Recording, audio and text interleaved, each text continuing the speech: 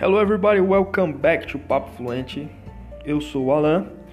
No episódio de hoje, vocês vão ouvir a segunda parte da conversa que eu tive com a Bárbara, que também foi professora de inglês por mais ou menos uns 14 anos, trabalhou em várias escolas no Brasil e hoje vive nos Estados Unidos. Então nesse episódio ela vai explicar um pouco como foi o processo de aprendizagem dela, desde a infância, quando ela começou a estudar, com uma tia dela que frequentava uma escola de inglês, e aí também estudou um tempo sozinha, com músicas, e também estudou numa escola de inglês, em algumas escolas de inglês, na verdade, até chegar a se tornar professora e dar aula por 14 anos.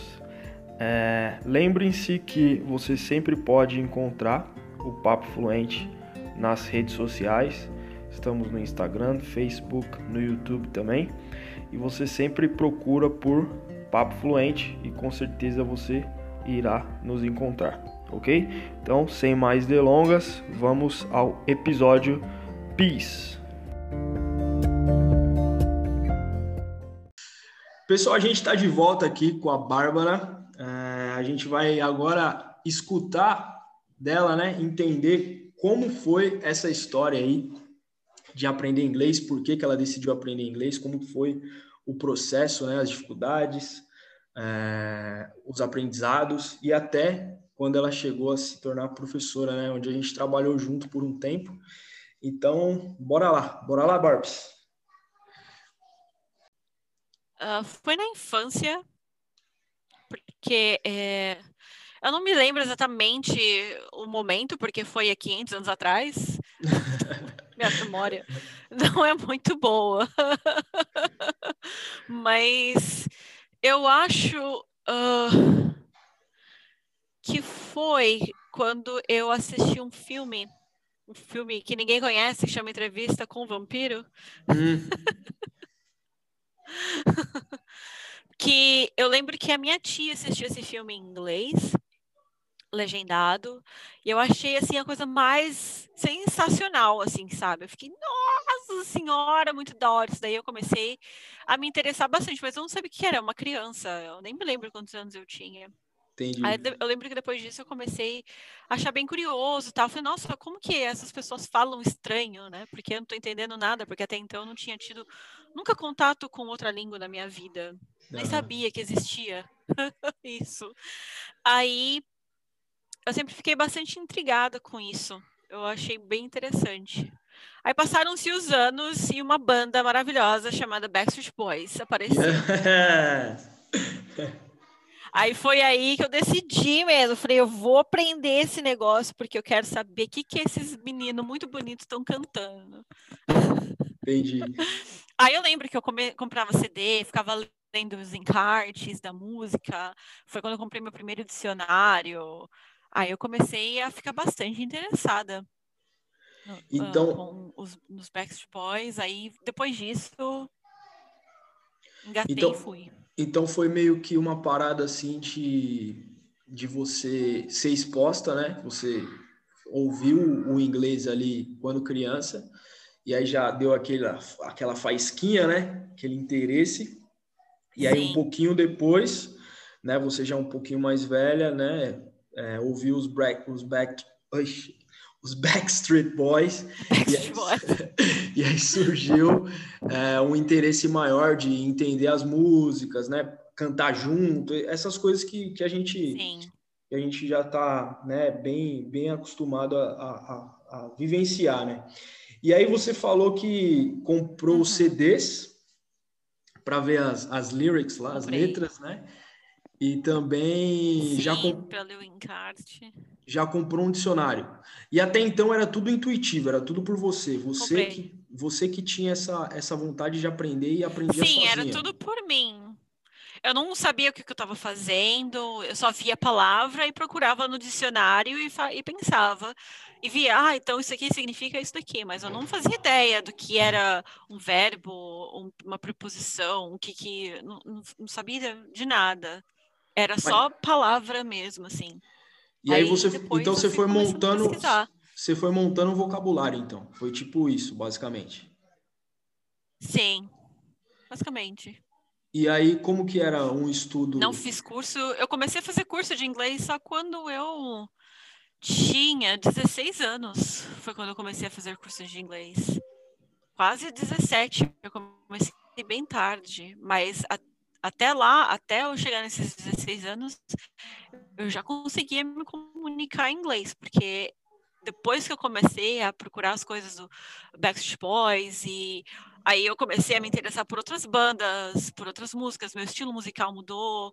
Eu comecei a ficar cada vez mais curiosa, né, para saber, eu queria mais, eu queria saber mais.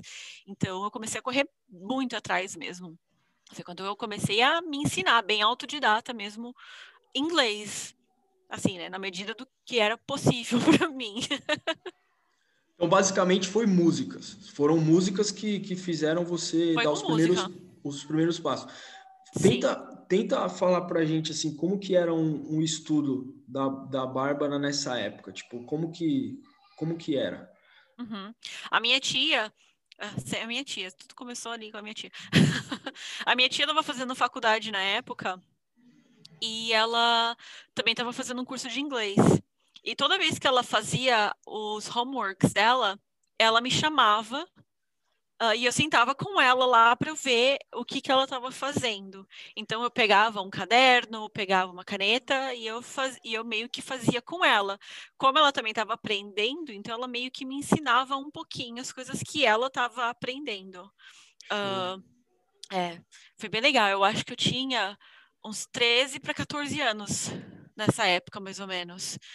E daí ela meio que mostrava a lição dela, os livros dela. Ela estudava na Wizard. Aham. E paga nós. Enfim. Nós vamos chegar lá, né? Você deu aula na Wizard, nós vamos chegar lá. Paga nós. Mas enfim, a gente. Ela me mostrava as coisas, os livros, como que ela estava estudando. Aí foi aí que eu meio que comecei a ter uma introdução de gramática, de estrutura e aprender como que liga uma palavra na outra, como que conjuga um verbo, como que bota uma preposição, essas coisas. Uh, foi bem aí. Depois disso, ela parou o curso e eu peguei os livros dela e eu estudava os livros dela Show. sozinha. Aí depois disso, só que como era só 2 livros, né, os 2 primeiros níveis, eu precisava de mais, eu queria mais. Uhum. Então, foi aí que meu pai comprou um computador, aquela internet de escada maravilhosa.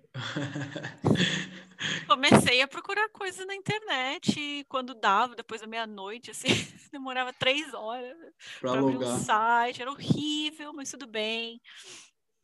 Aí foi daí que eu comecei a estudar, mas sempre com um caderninho ali na minha frente, sempre meu dicionário, eu sempre andei com um dicionário perto de mim para saber como que as coisas, as palavras, o que que as palavras significavam e tal. Pô, isso é muito legal, Barbs. É tipo uma parada que você meio que se conectou com o inglês, né? Tipo, Foi. porque assim, a gente vê, né, as crianças que estudam inglês, a gente trabalhou juntos numa escola e a gente dava aula para os teens, né? E a gente Uhum. via muitos alunos ali que estavam ali porque os pais mandavam, e a gente já via outros alunos que estavam ali realmente porque gostavam, né? Foi o que aconteceu com você, né? Tipo, você não se sentia na obrigação de aprender inglês, É. mas você queria aprender para curtir as coisas que você se interessava, né? Tipo, as músicas enfim, né? Então, tipo, você criou essa conexão com a língua, né? Sim, é porque eu, eu, eu, eu, preci- eu tenho uma curiosidade dentro de mim, assim, sabe? Porque eu preciso saber, eu preciso aprender sobre o mundo, eu quero saber o que que tem além do que eu vivo todos os dias, né? E Muito eu acho bom. que aprendendo uma língua nova, a gente abre portas, não apenas para emprego, alguma coisa assim, mas você abre uma porta que para sua vida, assim, porque você conhece coisas novas, você entende como pessoas que estão em lugares que você nunca nem viu na sua vida se comunicam, como elas vivem, como elas lidam com as coisas do dia a dia, porque as coisas são todas iguais no mundo inteiro, não tem nada de diferente, mas cada lugar, elas lidam com aquilo de uma forma diferente. Então, eu sempre tive essa curiosidade e aprender inglês me proporcionou isso, de conhecer outras coisas, outras culturas, outras pessoas da vida, assim. Show. E aí, beleza, você fez todo esse processo autodidata que você comentou, e aí você Uhum. disse que com uns 16 anos você entrou numa escola, certo? Foi com 16 para 17, mais ou menos.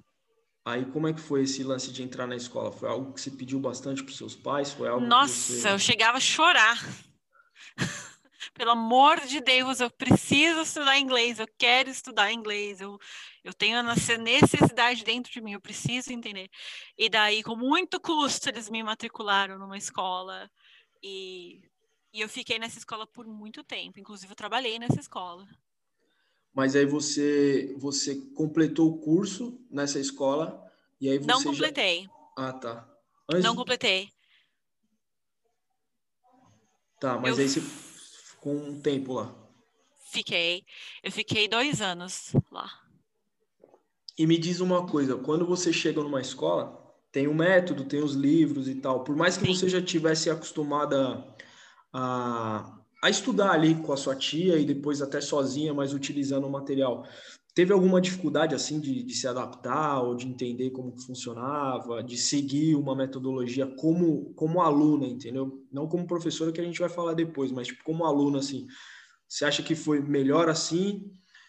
Foi muito difícil para quem era autodidata seguir aquilo? Como é que foi? Olha, eu posso dizer que eu sou uma pessoa sortuda, porque eu não tive problema nenhum. Não tive problema algum.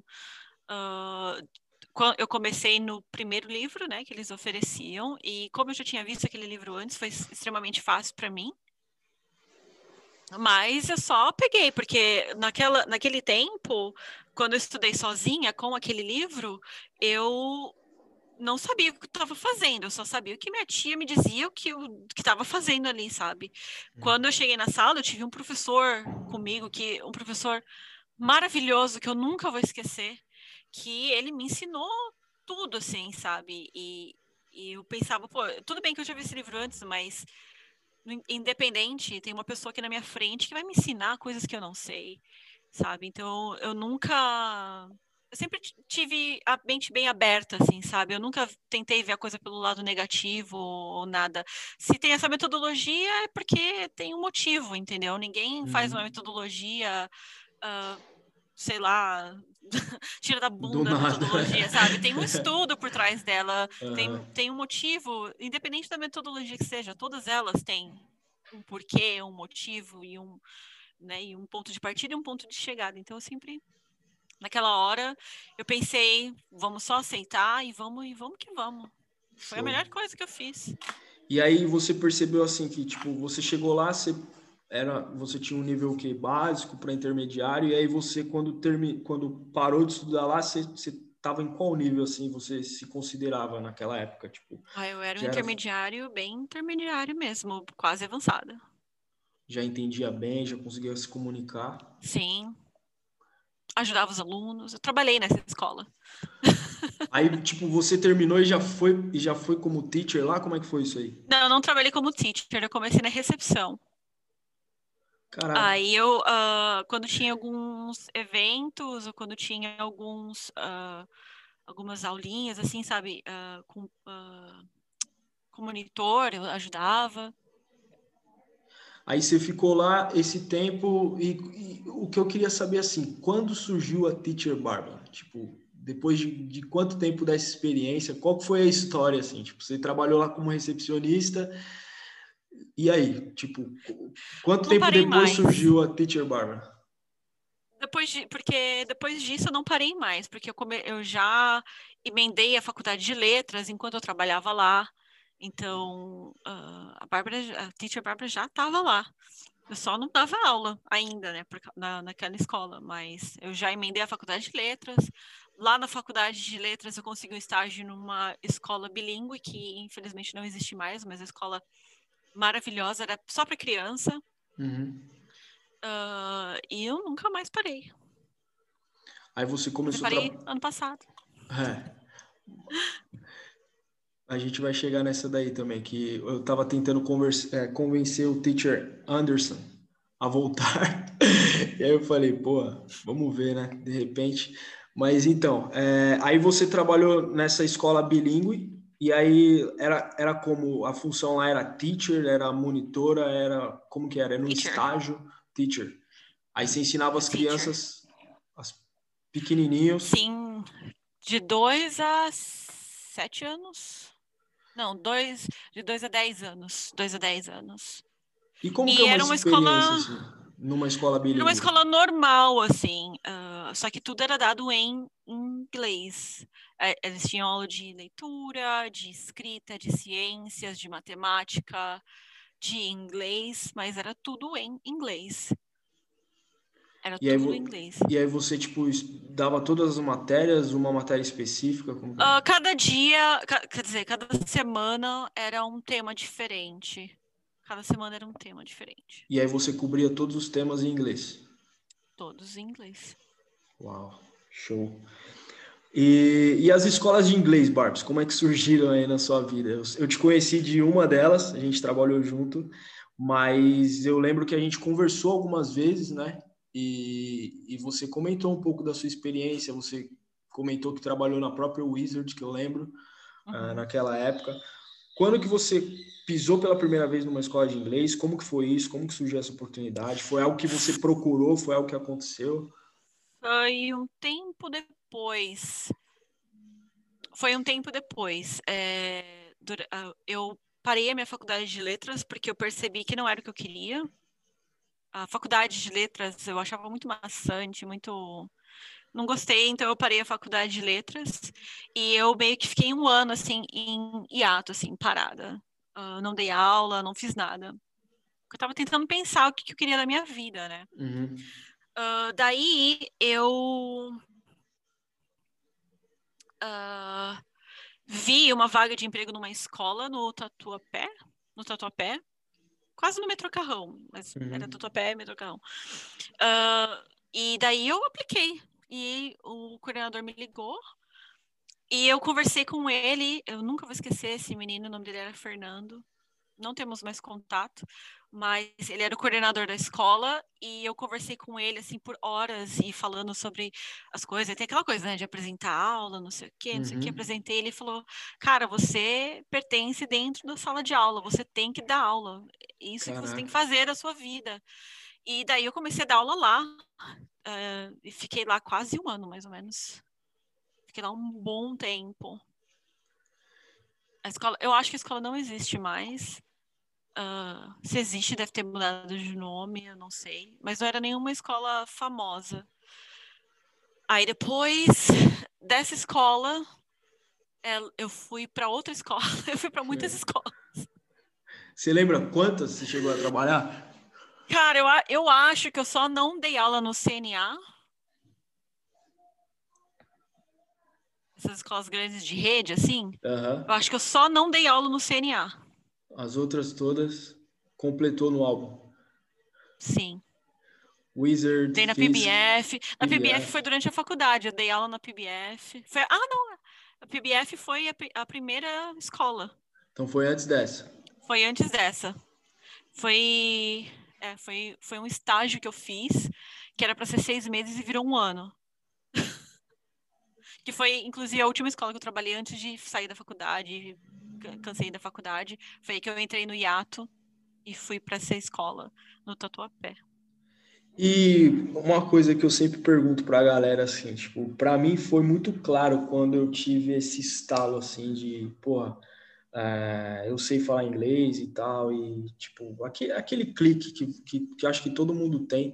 Algumas pessoas não, porque, principalmente quem começa a aprender muito cedo, é mais natural, né? Quando quem começa a Uhum. aprender, tipo, na infância, assim, às vezes nem percebe, mas você lembra quando foi esse clique assim, tipo, você falou, nossa, eu sou fluente e tal, tipo, alguma situação específica que você percebeu, como é que foi?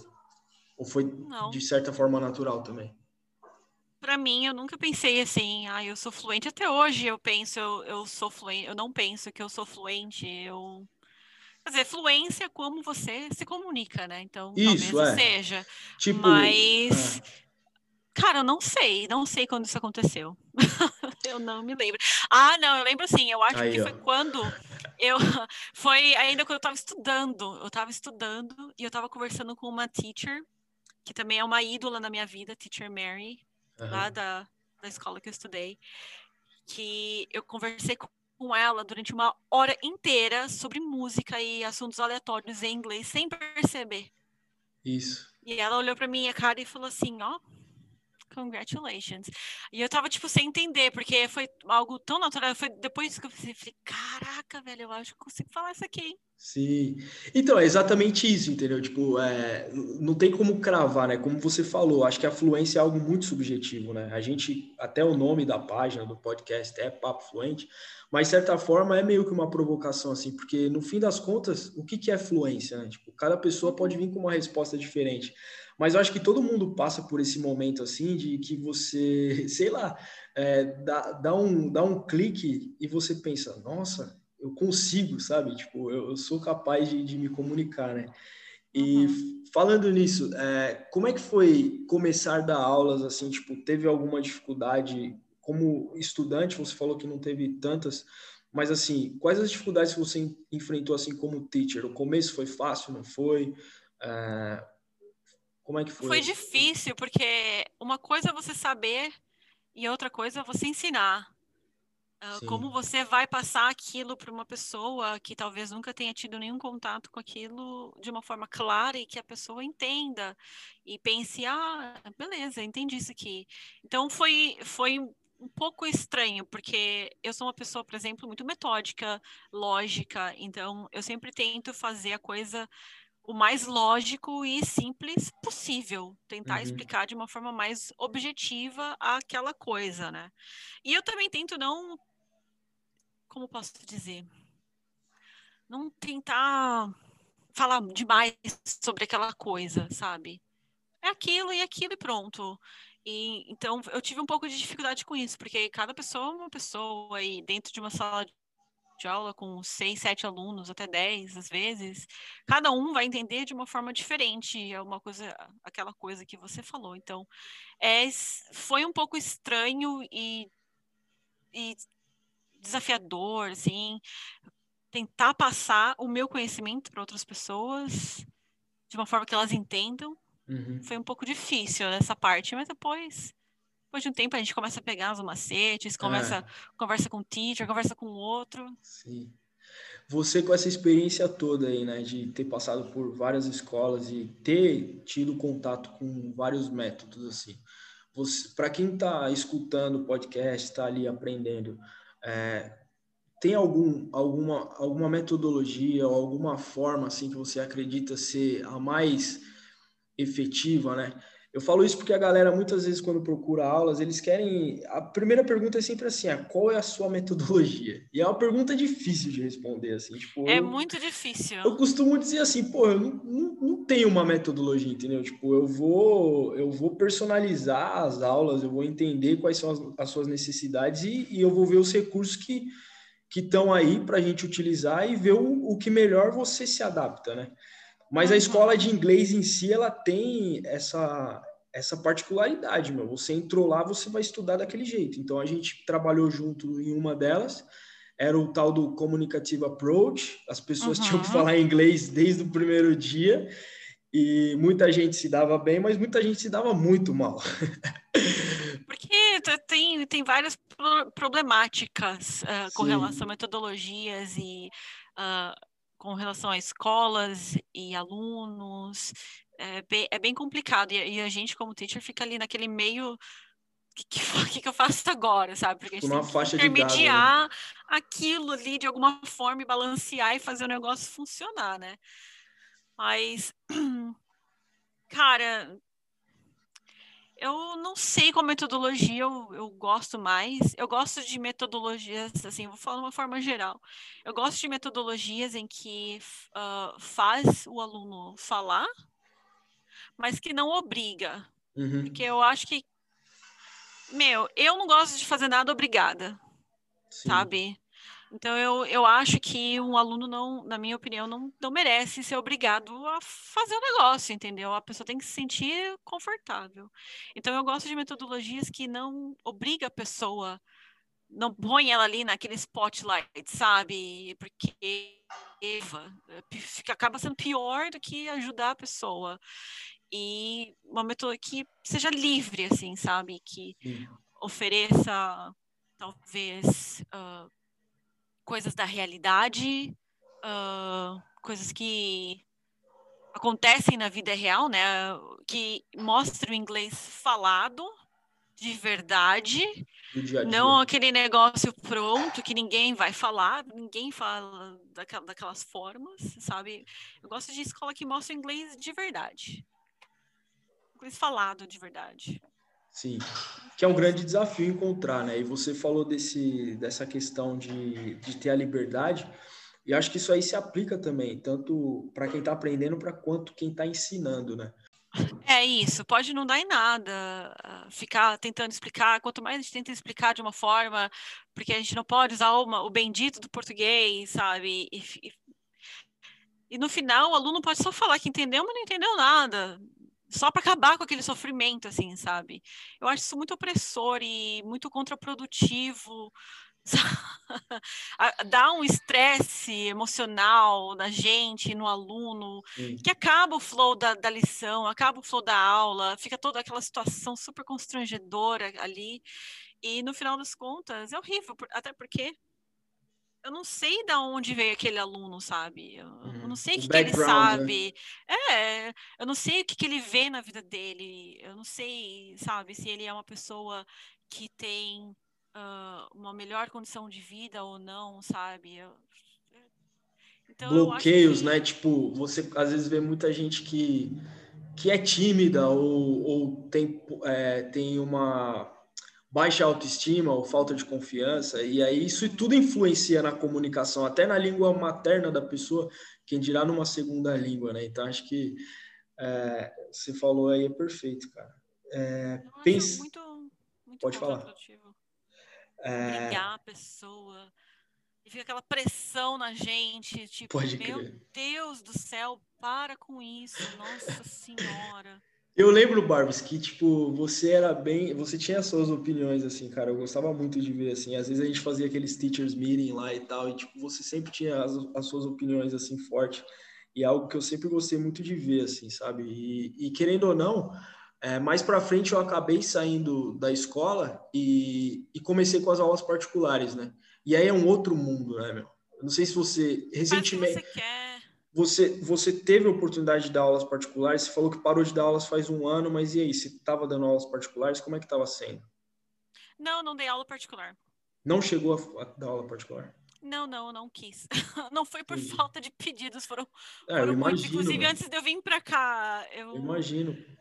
eu dei aula na última escola que eu trabalhei, que foi assim, uma das. Eu trabalhei lá por tão pouco tempo, mas foi uma das escolas que eu mais gostei de dar aula, assim, sabe? Porque o ambiente era maravilhoso, as pessoas, os alunos eram tudo incríveis, assim. Quando eu tava saindo, o pessoal, ai, mas pelo amor de Deus, teacher, vamos ter aula, não sei o quê. Eu falei, não, não quero. Não, eu não gosto, não que eu não goste de dar aula particular ou alguma coisa assim, eu acho que eu conseguiria atingir mais pessoas, sabe? Dando aula em escola. Eu acho que eu sentia dentro de mim que eu fazia mais diferença, assim, do que dando aula particular. Claro que eu poderia ter feito muito mais dinheiro, mas assim, sem comparação. Sim, sim.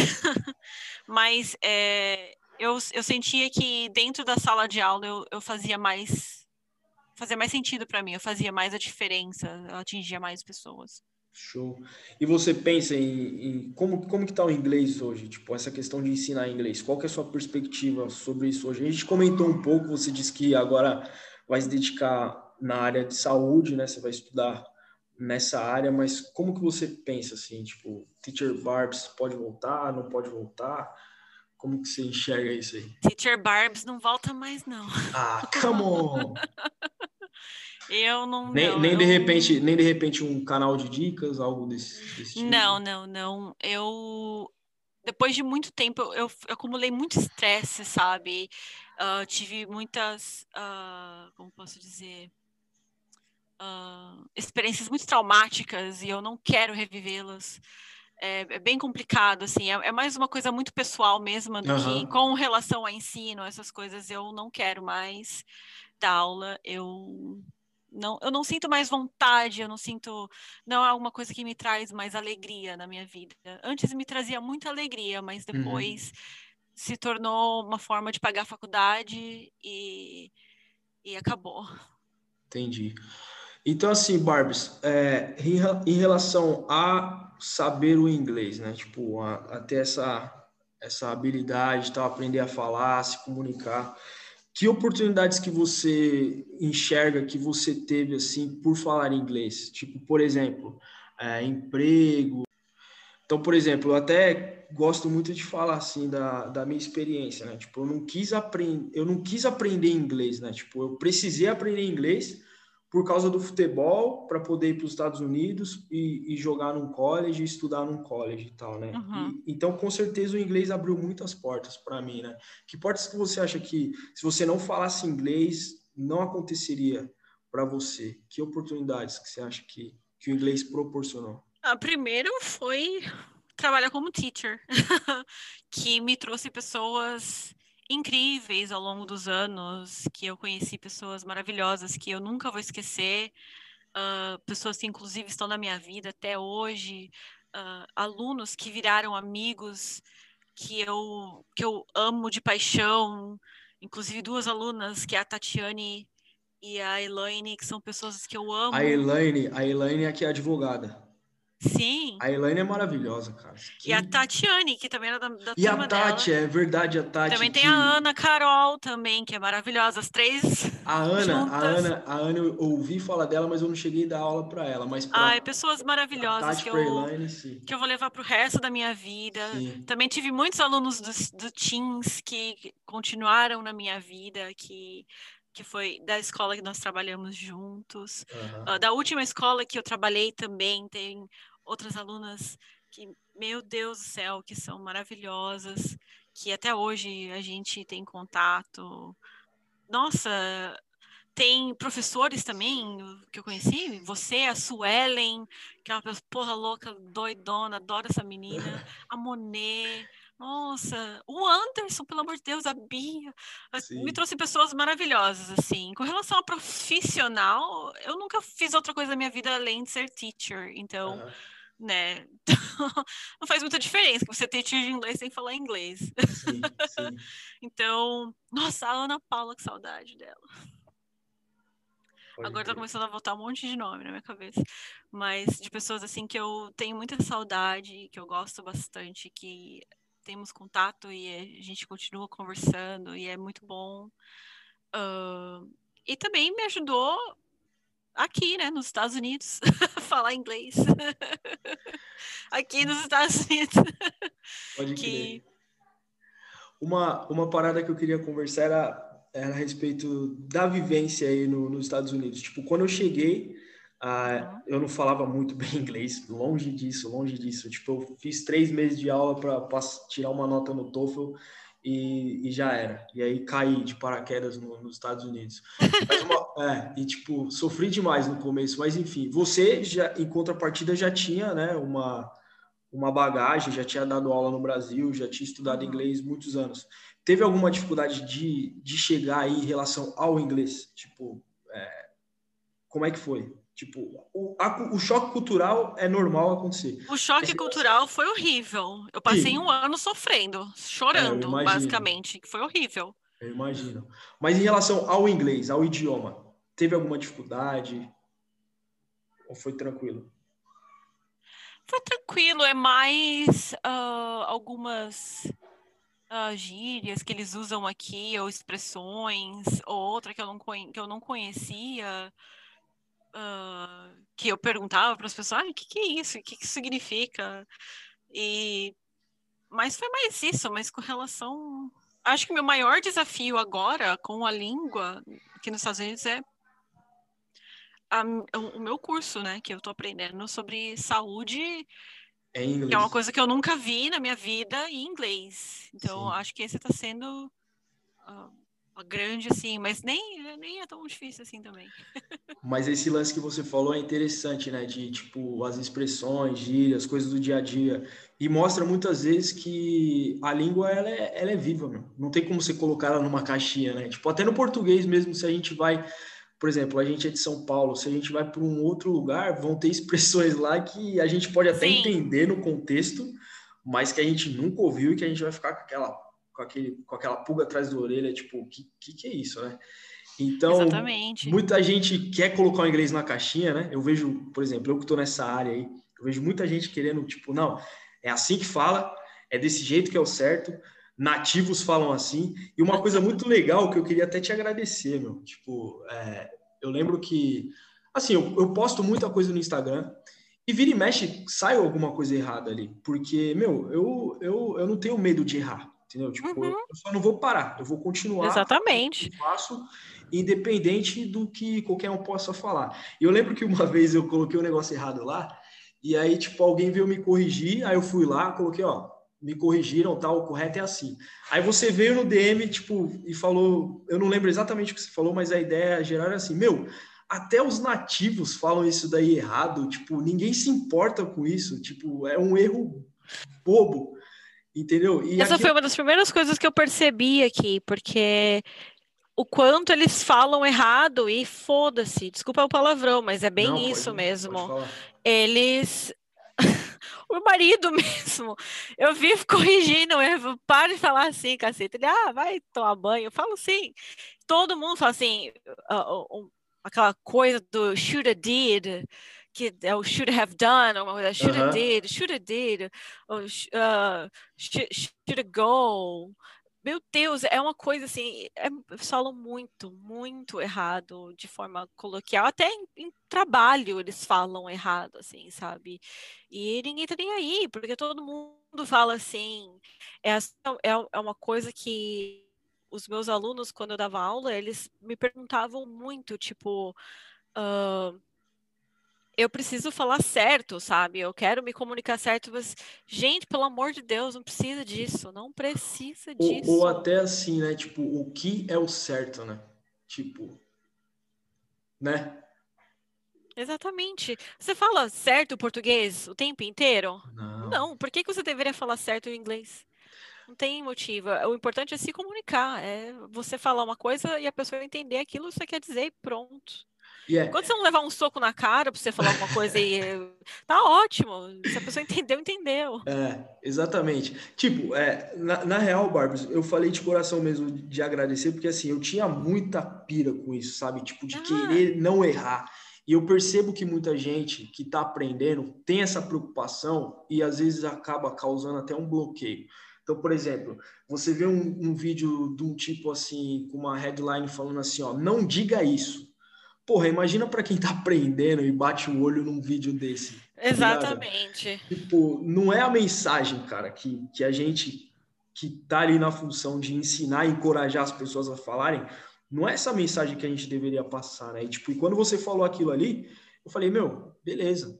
A mina tá lá, uma baita uma baita de uma experiência que ela tem, tipo, teacher, é uma pessoa que eu admiro, tá morando nos Estados Unidos, porra, se ela falou, meu, então, da hora.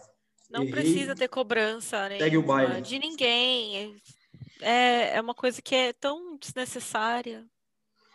Só se Boa. comuniquem, gente. Se você quer falar, eu quero comer um pão, e você falar, eu quero comer o pão, tá ótimo. Não precisa falar, I want to eat bread. Só fala, I wanna bread. E Tanto manda um faz, please no sabe? final só para ficar educado. Please.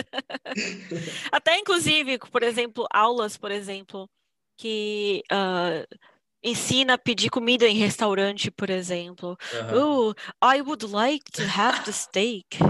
Meu, eu chego no restaurante e falo, ó, I want this here, I want the steak.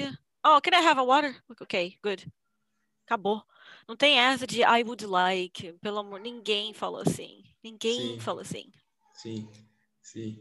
Nem o garçom vai estar olhando na sua cara para falar a verdade. Ele vai estar lá, tipo, pensando na hora que ele tem que ir embora e quanto de gorjeta você vai deixar.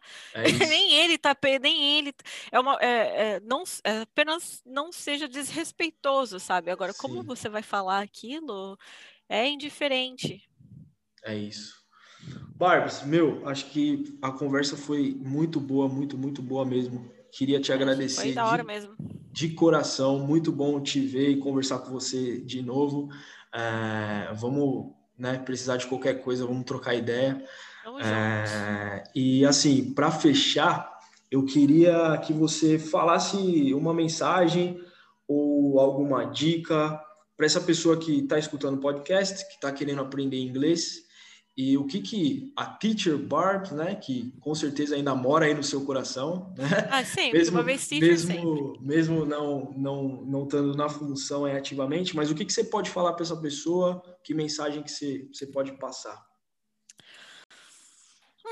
O que eu posso dizer é apenas não se cobre tanto, que é faz seu homework, pelo amor de Deus. Estuda antes de ir para aula, pelo amor de Deus. E não se cobre tanto. Vai dar tudo certo. É só ir no seu ritmo. Pergunta tudo que você tiver que perguntar. E é isso aí. É mais fácil do que você imagina. É isso aí, galera. Pô, Barbs, de coração, mais uma vez obrigado. Geralmente eu falo para a galera Imagina. que participa, se quiser divulgar algum projeto que tenha, você tem alguma questão relacionada aos games aí que você queira falar, algum canal, alguma página que você gostaria de divulgar aí? Porque eu não tenho página, eu não tenho nada disso, então. Ah, mas se vocês se interessarem por jogos, gente, joguem jogos online. Tá aí uma ótima maneira de praticar. Boa. É isso aí, galera. Então, essa foi a Teacher Bárbara, que não é mais Teacher Bárbara, mas como eu falei, uma vez teacher, sempre teacher. Com certeza vocês vão agregar, né, muita coisa na vida de vocês aí, muitos insights eu tive aí escutando a história da Barbs e tenho certeza que vocês também vão aproveitar bastante. Barbs, obrigado, hein, meu? Imagina. Tamo junto. Tamo junto. Valeu, Qualquer galera. coisa é só chamar. Valeu, tchau.